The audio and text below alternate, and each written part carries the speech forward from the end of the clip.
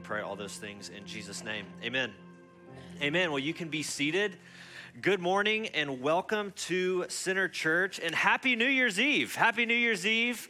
It is New Year's Eve. How many New Year's Eve fans do we have in the house? Like you are staying up until midnight, you're watching the ball drop. Okay, we got some over here. How many of you are like, forget that, I'm going to bed at 9 p.m.? Okay, yeah, that's my kind of crowd. I will be dead asleep by 10 o'clock. That is guaranteed. Well, again, welcome to Center Church. My name is Zach, and I'm on staff here if we haven't met.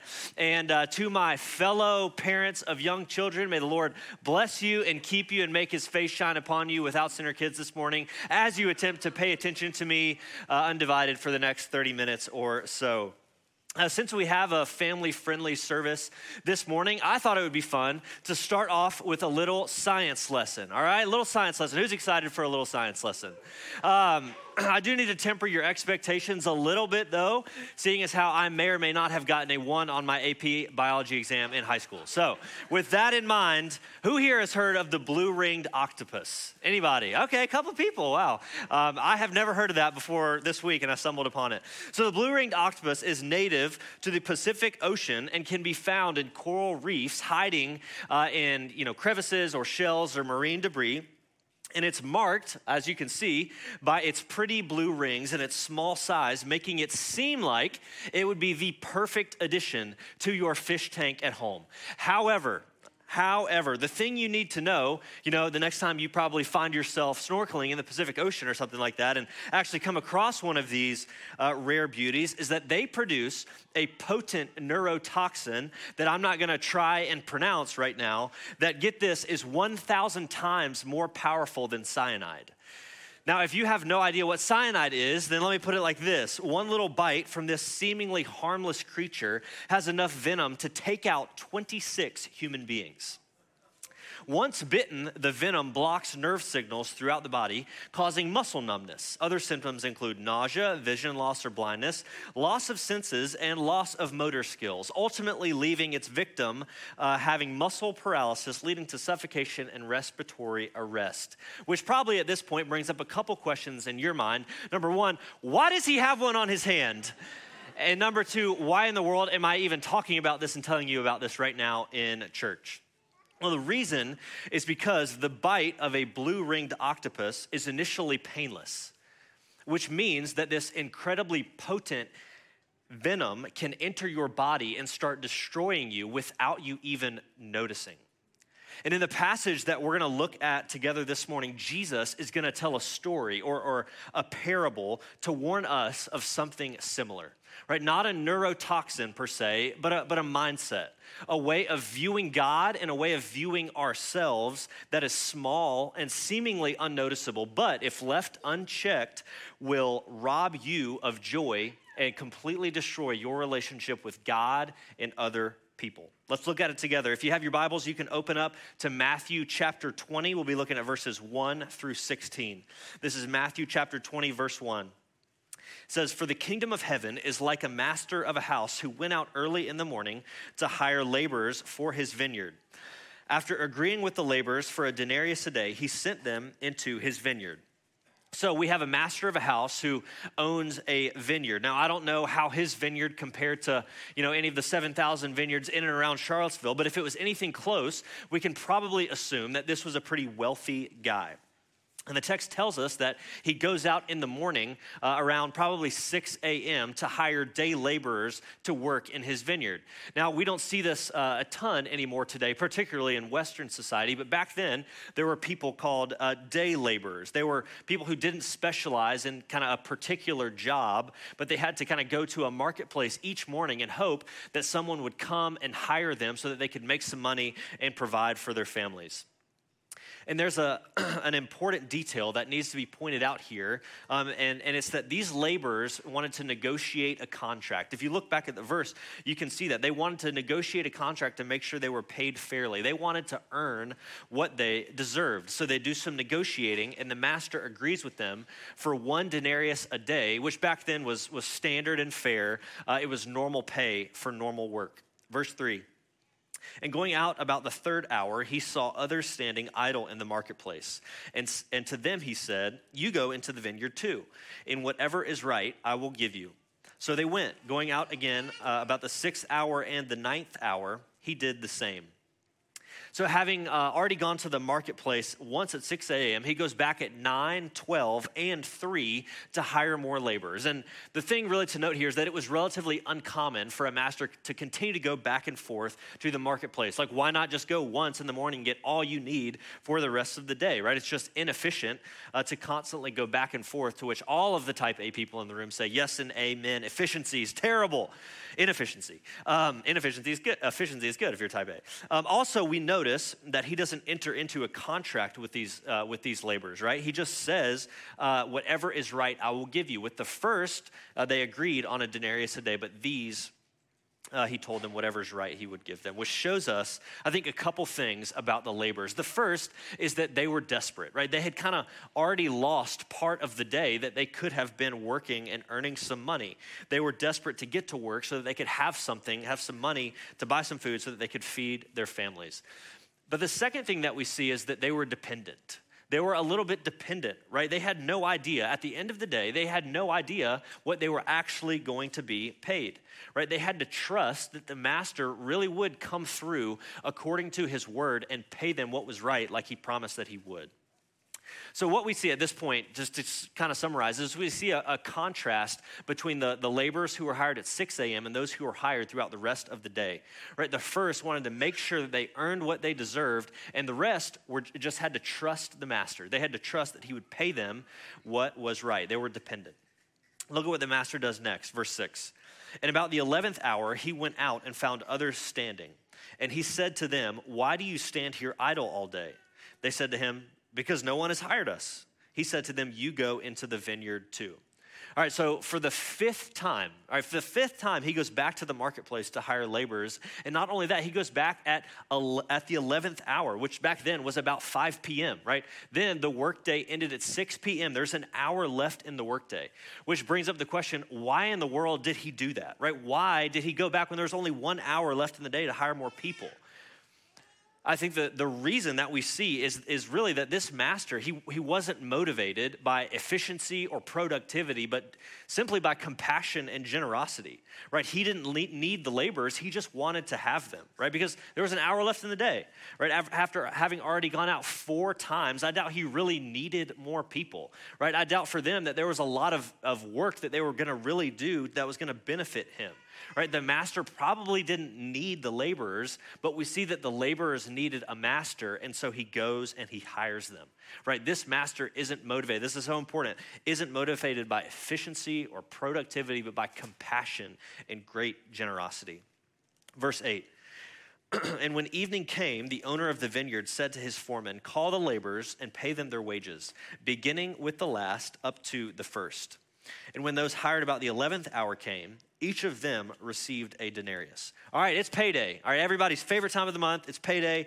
The end of the day has come, and the master chooses, it's interesting, he chooses to pay the laborers in reverse order, right? Paying those who were hired last first, and those who were hired first last. And so the ones who were hired at 5 p.m., they come to receive their wages, and they each receive a denarius. All right, so I know it's kind of hard probably to put yourself in the shoes of a day laborer who's depending on work and money to provide for his family that specific day, but just try and imagine yourself, put yourself in that person's shoes. A day laborer, man, needing work in order to eat and provide for your family. And it's 5 p.m., all right? And you're at the marketplace. The day is almost over. You're about to walk home to your family with nothing, right? You've got nothing for them, but somebody comes and they offer work. And so, man, you see that it's 5 p.m., and it's just for an hour, but you're so needy and you're so desperate that you agree to go just hoping, right? Hoping that you can have a few cents if it's going to buy you, a loaf of bread or something to take home to your family. But the end of the day comes, you work for 1 hour, the end of the day comes and you receive your wages and you get paid for a full day's work. Right, you work for 1 hour and you get paid for 12. Over 90% of the money that you receive is completely and utterly unearned and undeserved, right? You are a recipient of incredible grace and generosity. And so the laborers who were hired at 6 a.m., they're kind of looking down the line a little bit, and they kind of like see this happening. They see these guys who work for 1 hour get paid a denarius and think, man, if that's what they got, like just imagine what we're going to get. It's kind of like when you pull the card out of the mail from grandma and it kind of has a little weight to it, and that kind of feeling of anticipation or expectation, starts to build a little bit.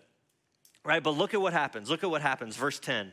Now, when those hired first came, they thought they would receive more, but each of them also received a denarius.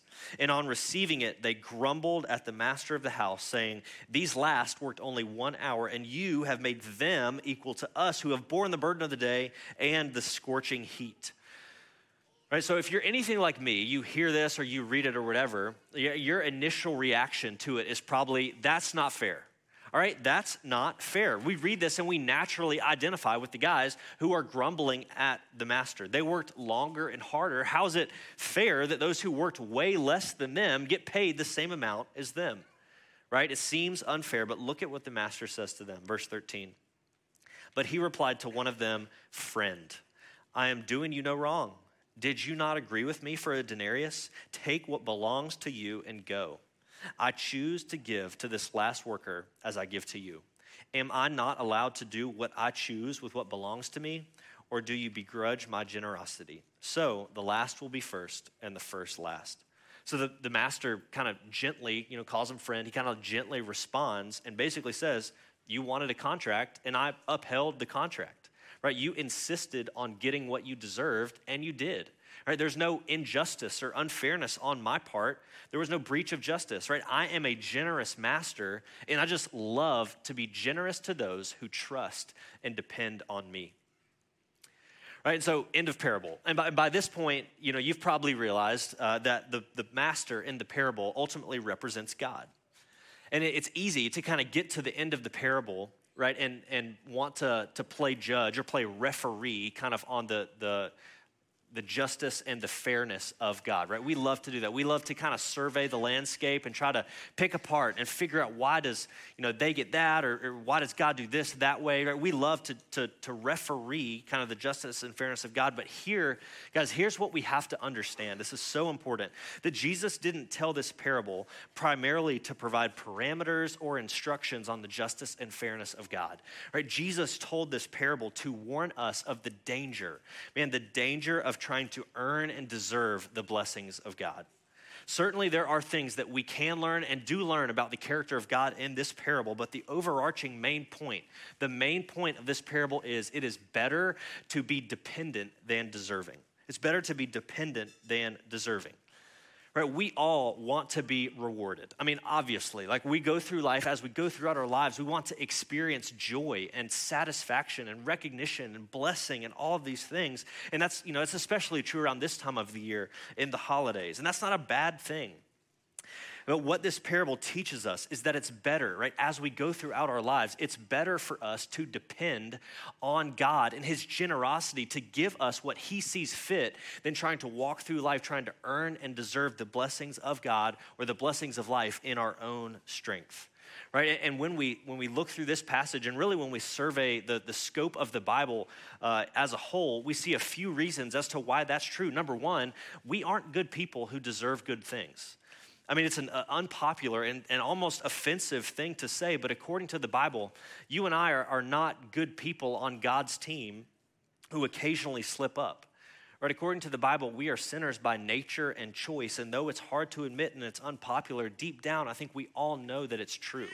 Right, when we take a second and really think and kind of sit with ourselves, right, a couple different things testify to the fact that we are sinners who have rejected God. When we look at the scope of human history, when we think about the brokenness that exists in our world, and even when we sit with our own consciences, all those things testify to the fact that something is not right and things are not okay how they are, and it's us. We're the ones who have sinned and rejected God. And according to Romans 6:23 is just one place, it says that the wages of our sin, right? What we earn, the payment for our sin, what we've earned, what we deserve because of that sin is the wrath of God.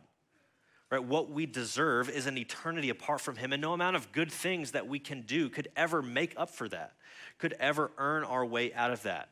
Right, which ultimately, it just kind of shows us that we don't really want to play the deservedness game with God. That's the first reason that it's better to be dependent than deserving, is because we aren't good people who deserve good things. But the second reason that it's so much better to live like that is because we have an unbelievably generous and gracious Heavenly Father who loves to pour out blessings on his children who trust him. Right, just think with me for a minute on the character of God. Throughout, the Bible, some of the most common descriptions of the character of God, specifically in the Old Testament, are the fact that he is merciful and gracious. That phrase, you'll read it over and over again. The Lord, he is merciful and gracious, slow to anger, and abounding in steadfast love and faithfulness. You see that throughout the whole Old Testament. And that communicates, particularly those two words of mercy and grace, communicate that God not only withholds what we deserve, but he actually gives us infinitely more than we could ever deserve. Right, those words, they kind of seem like they're communicating the same thing, and sometimes it's hard to know the difference between them. But think with me, the mercy of God is him withholding what we deserve, and the grace of God is him lavishing us with good that we could never earn or that we could never deserve. Do we have any Les Mis fans in the house? Les Mis, all right, we've got some whoops. For those who haven't, this is a spoiler alert, but you've had about 200 years at this point. So that's kind of on you. So Les Mis tells the story of Jean Valjean, a French peasant who spent 19 years in prison for stealing and for repeated attempts to escape.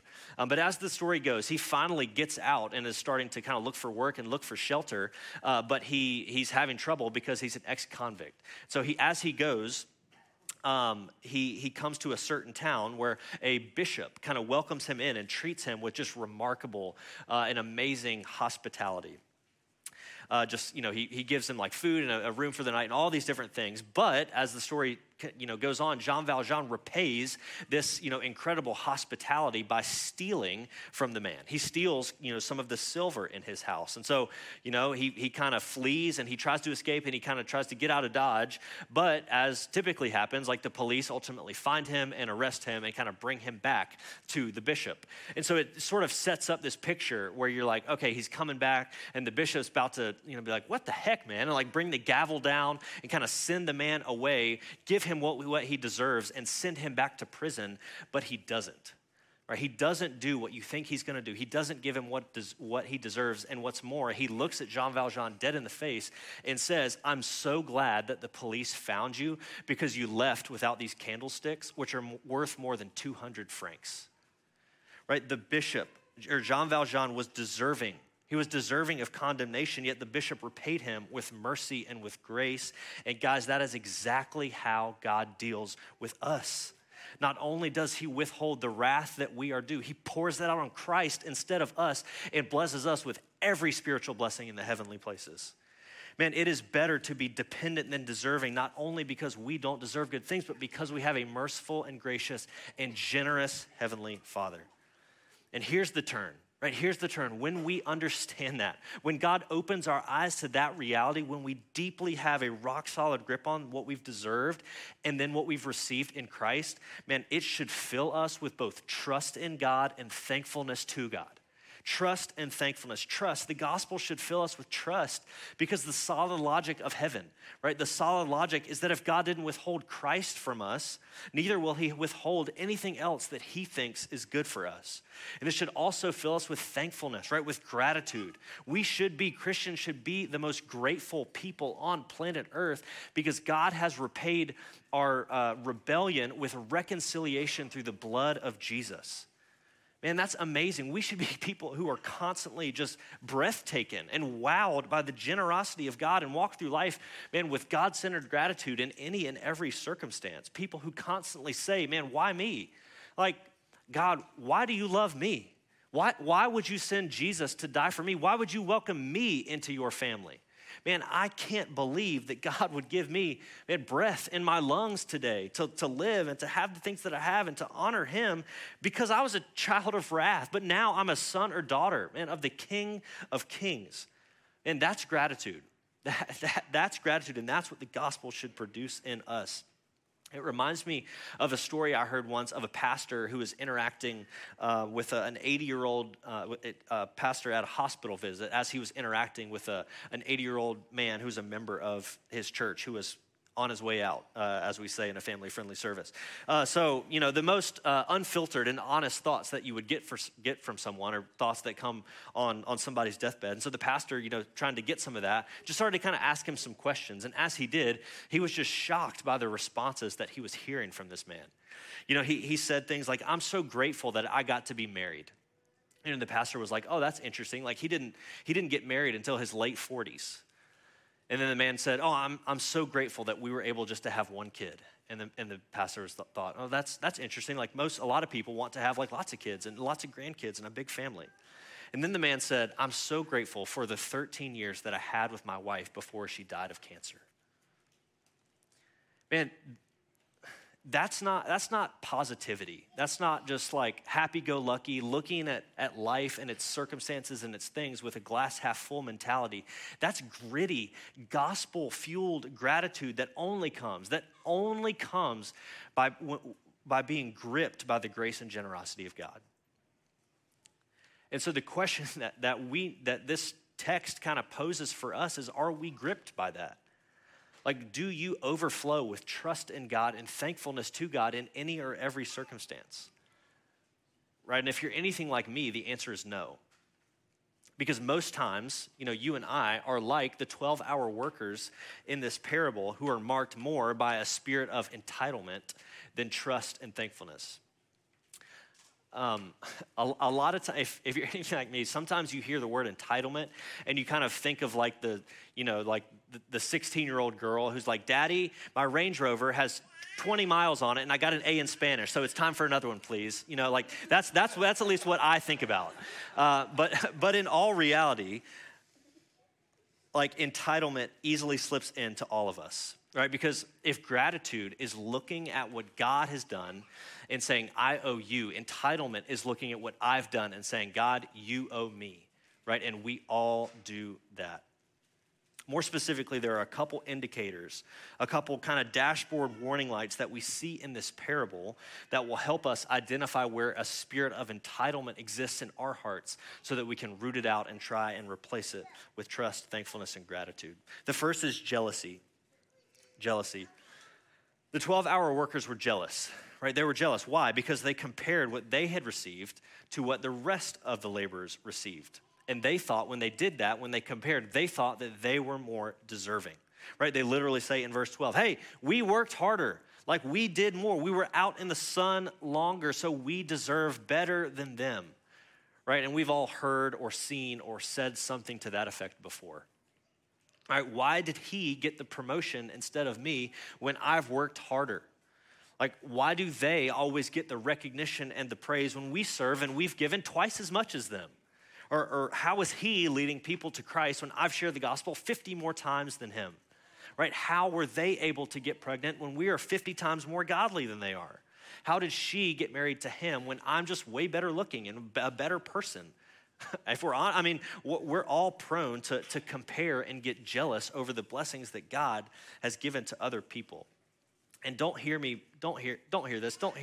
minimizing the fact that there is oftentimes legitimate sorrow and sometimes confusion over the way that God works sometimes. Right? There just is. That's real. Like more often than not, when we try, we just can't trace God's hand. We don't know why he does things the way that he does. But when our sorrow turns to envy and jealousy and bitterness over the blessings that God has given to others that we think we're more deserving of, entitlement is present. And the reason why we're talking about this, the reason why this is so important for us as a church and individuals to understand is because a spirit of entitlement and jealousy will absolutely ruin our horizontal relationships with one another. Right? Because you know this, it is impossible to genuinely love and serve and care about someone that you're jealous of. Right? If we're going to be a church full of people who are marked by gratitude and trust and all of these different things in the Lord, it will be because we aren't a church and aren't people who are constantly competing and comparing ourselves to other people, but we're people who celebrate God's work in other people's lives. right? It should be our goal to try and be more excited about what God is doing in someone else's life than what he's doing and giving us, right? And when we do that, when we trade competing and comparison, man, for celebration and excitement about what God is doing in the lives of our brothers and sisters, man, praying for them, encouraging them, celebrating, like weeping with them when they're weeping, but man, rejoicing with those who are rejoicing, which is so much harder, right? When we do that, our jealousy will turn to joy and gratitude, man, and entitlement will start to fall away and it will lose its grip. So that's kind of the first like symptom of an entitled spirit that we see in this passage is jealousy. The second is grumbling. Second is grumbling, right? You saw that the 12-hour workers, right, grumbled at the master of the house because they thought he was withholding something that they deserved, right? And we all have done that or do that or believe that in our relationship with God.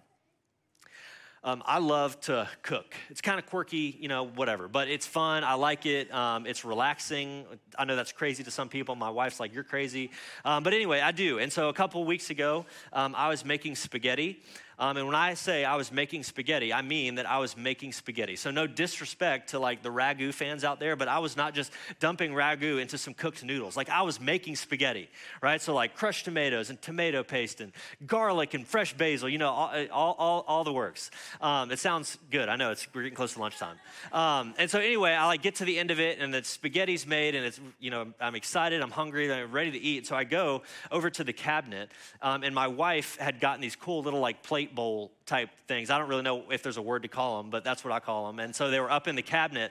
So I reach up to try to get them out so that we could eat. And as I'm reaching up, the shelf in our cabinet breaks and half of our dishes come crashing out of the cabinet and smashed into oblivion everywhere. And so, our cool plate bowls are now broken. And the kids are running around on the glass covered floor. And man, if that weren't enough, this cabinet just conveniently happened to be located directly to the right of the stove, meaning that as everything came down, crashed, smashed everywhere, my, yummy spaghetti was now seasoned with glass, And so suffice it to say, I was a little bit frustrated, all right? I'm not gonna repeat the specific words of grumbling that came out of my mouth in that moment, but it wasn't... I didn't just become grumbled or frustrated because I had to throw out this spaghetti. I became a little bit grumbled or frustrated, man, towards God. Like, God, why can't we have a nicer house than this janky townhouse with jacked up cabinets and shelves? After all, I'm in ministry, I'm preparing to preach in a couple weeks. I'm doing your work and doing these different things. I feel like I deserve better.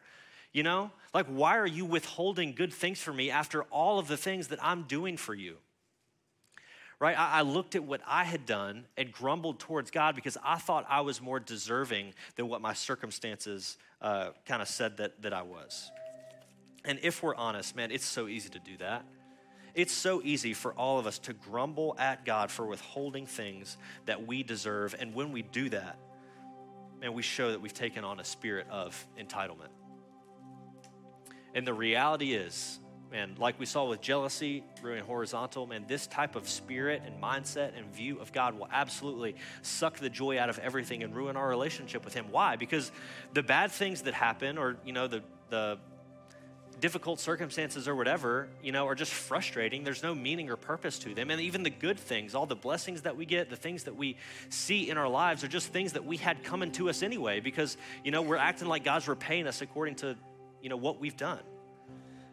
So entitlement will suck the joy out of everything and ruin our relationship. So the question we need to ask is, what is it for you? What do you feel like God owes you this morning? For some of you, it's success. You just feel like based on what you've been doing, how you've been living your life, things just should be going better for you than they are right now. For others of you, it's recognition. You just feel like based on how you've been living your life or whatever, you should be getting praise or people should be seeing you or recognizing you or praising you more than they are. For some of you, it's a relationship or a spouse or a child or a new job or a promotion or a house or whatever, right? The list can go on and on and on. We're all prone to drift into entitlement, grumbling, jealousy, living like God owes us things based on who we are or what we've done. And the key, the thing that we have to understand and remember, right, to move from entitlement to gratitude, the thing we have to do to make that turn is be gripped by the grace and generosity of our God. Right, day after day, when our hands are full, when our hands are empty, and we have to look to the cross and ask God to help us say and remember that Jesus is enough. That no matter what I have, Jesus is enough for me. Because the truth is, Jesus is the truer and better 12-hour worker. Right? He lived a life of complete and total dependence and trust on the Father. He was marked by trust and thankfulness his entire life. Right? And because of that, he's the only one who is ever truly deserving of blessing. Jesus Christ is the only person who's ever lived and been truly entitled to glory, honor, and blessing forever. But instead of getting what he deserved in great grace, Jesus Christ took what you and I deserved. Right? Instead of the reward of righteousness that he was due, Jesus took the wrath that you and I were due. In Christ, man, instead of receiving wrath, we've received mercy and extravagant grace. And because of that, because that is true, we can trust and be thankful no matter what we're walking through. Because we've been reconciled to the God of heaven and earth. And no matter what we have or don't have, we can say Jesus is enough for me. We can say with Paul in Romans 11, oh, the depth of riches and wisdom and knowledge of God, how unsearchable are his judgments and inscrutable his ways. For who has known the mind of the Lord, or who has been his counselor? Or who has given a gift to him that he might be repaid? Which is essentially, it's a rhetorical question to say, who has ever been owed good things from God? To which the answer is no. God, you don't owe us anything based on how we've treated you, but because of what you've done for us, we owe you everything. And that's what he says, for from him and through him and to him are all things. To him be glory forever and ever. May God make us a church that when our hands are full, our hands are empty, and we don't walk through life trying to compete and earn and deserve, but we just trust. Because Jesus is enough for us. We trust him and we love and we serve him for all of our days. Let's pray and ask that the Lord would make that true of us. God, we thank you for who you are and what we've done or what you've done. We aren't deserving, you are. God, you owe us nothing, but we owe you everything. And as we move into 2024, God, we ask as a church that you would just grant us gratitude, that you would give us hearts, man, that have joy just in who you are, not walk through life with, man, looking at things from glass half full, just happy-go-lucky people, but people who are marked by, man, gritty gratitude because you're enough for us. Help us to say that and believe that and live like it. Lord, we love you, we praise you, and we pray all of those things in your name. Amen. In response to these things, let's stand and sing together.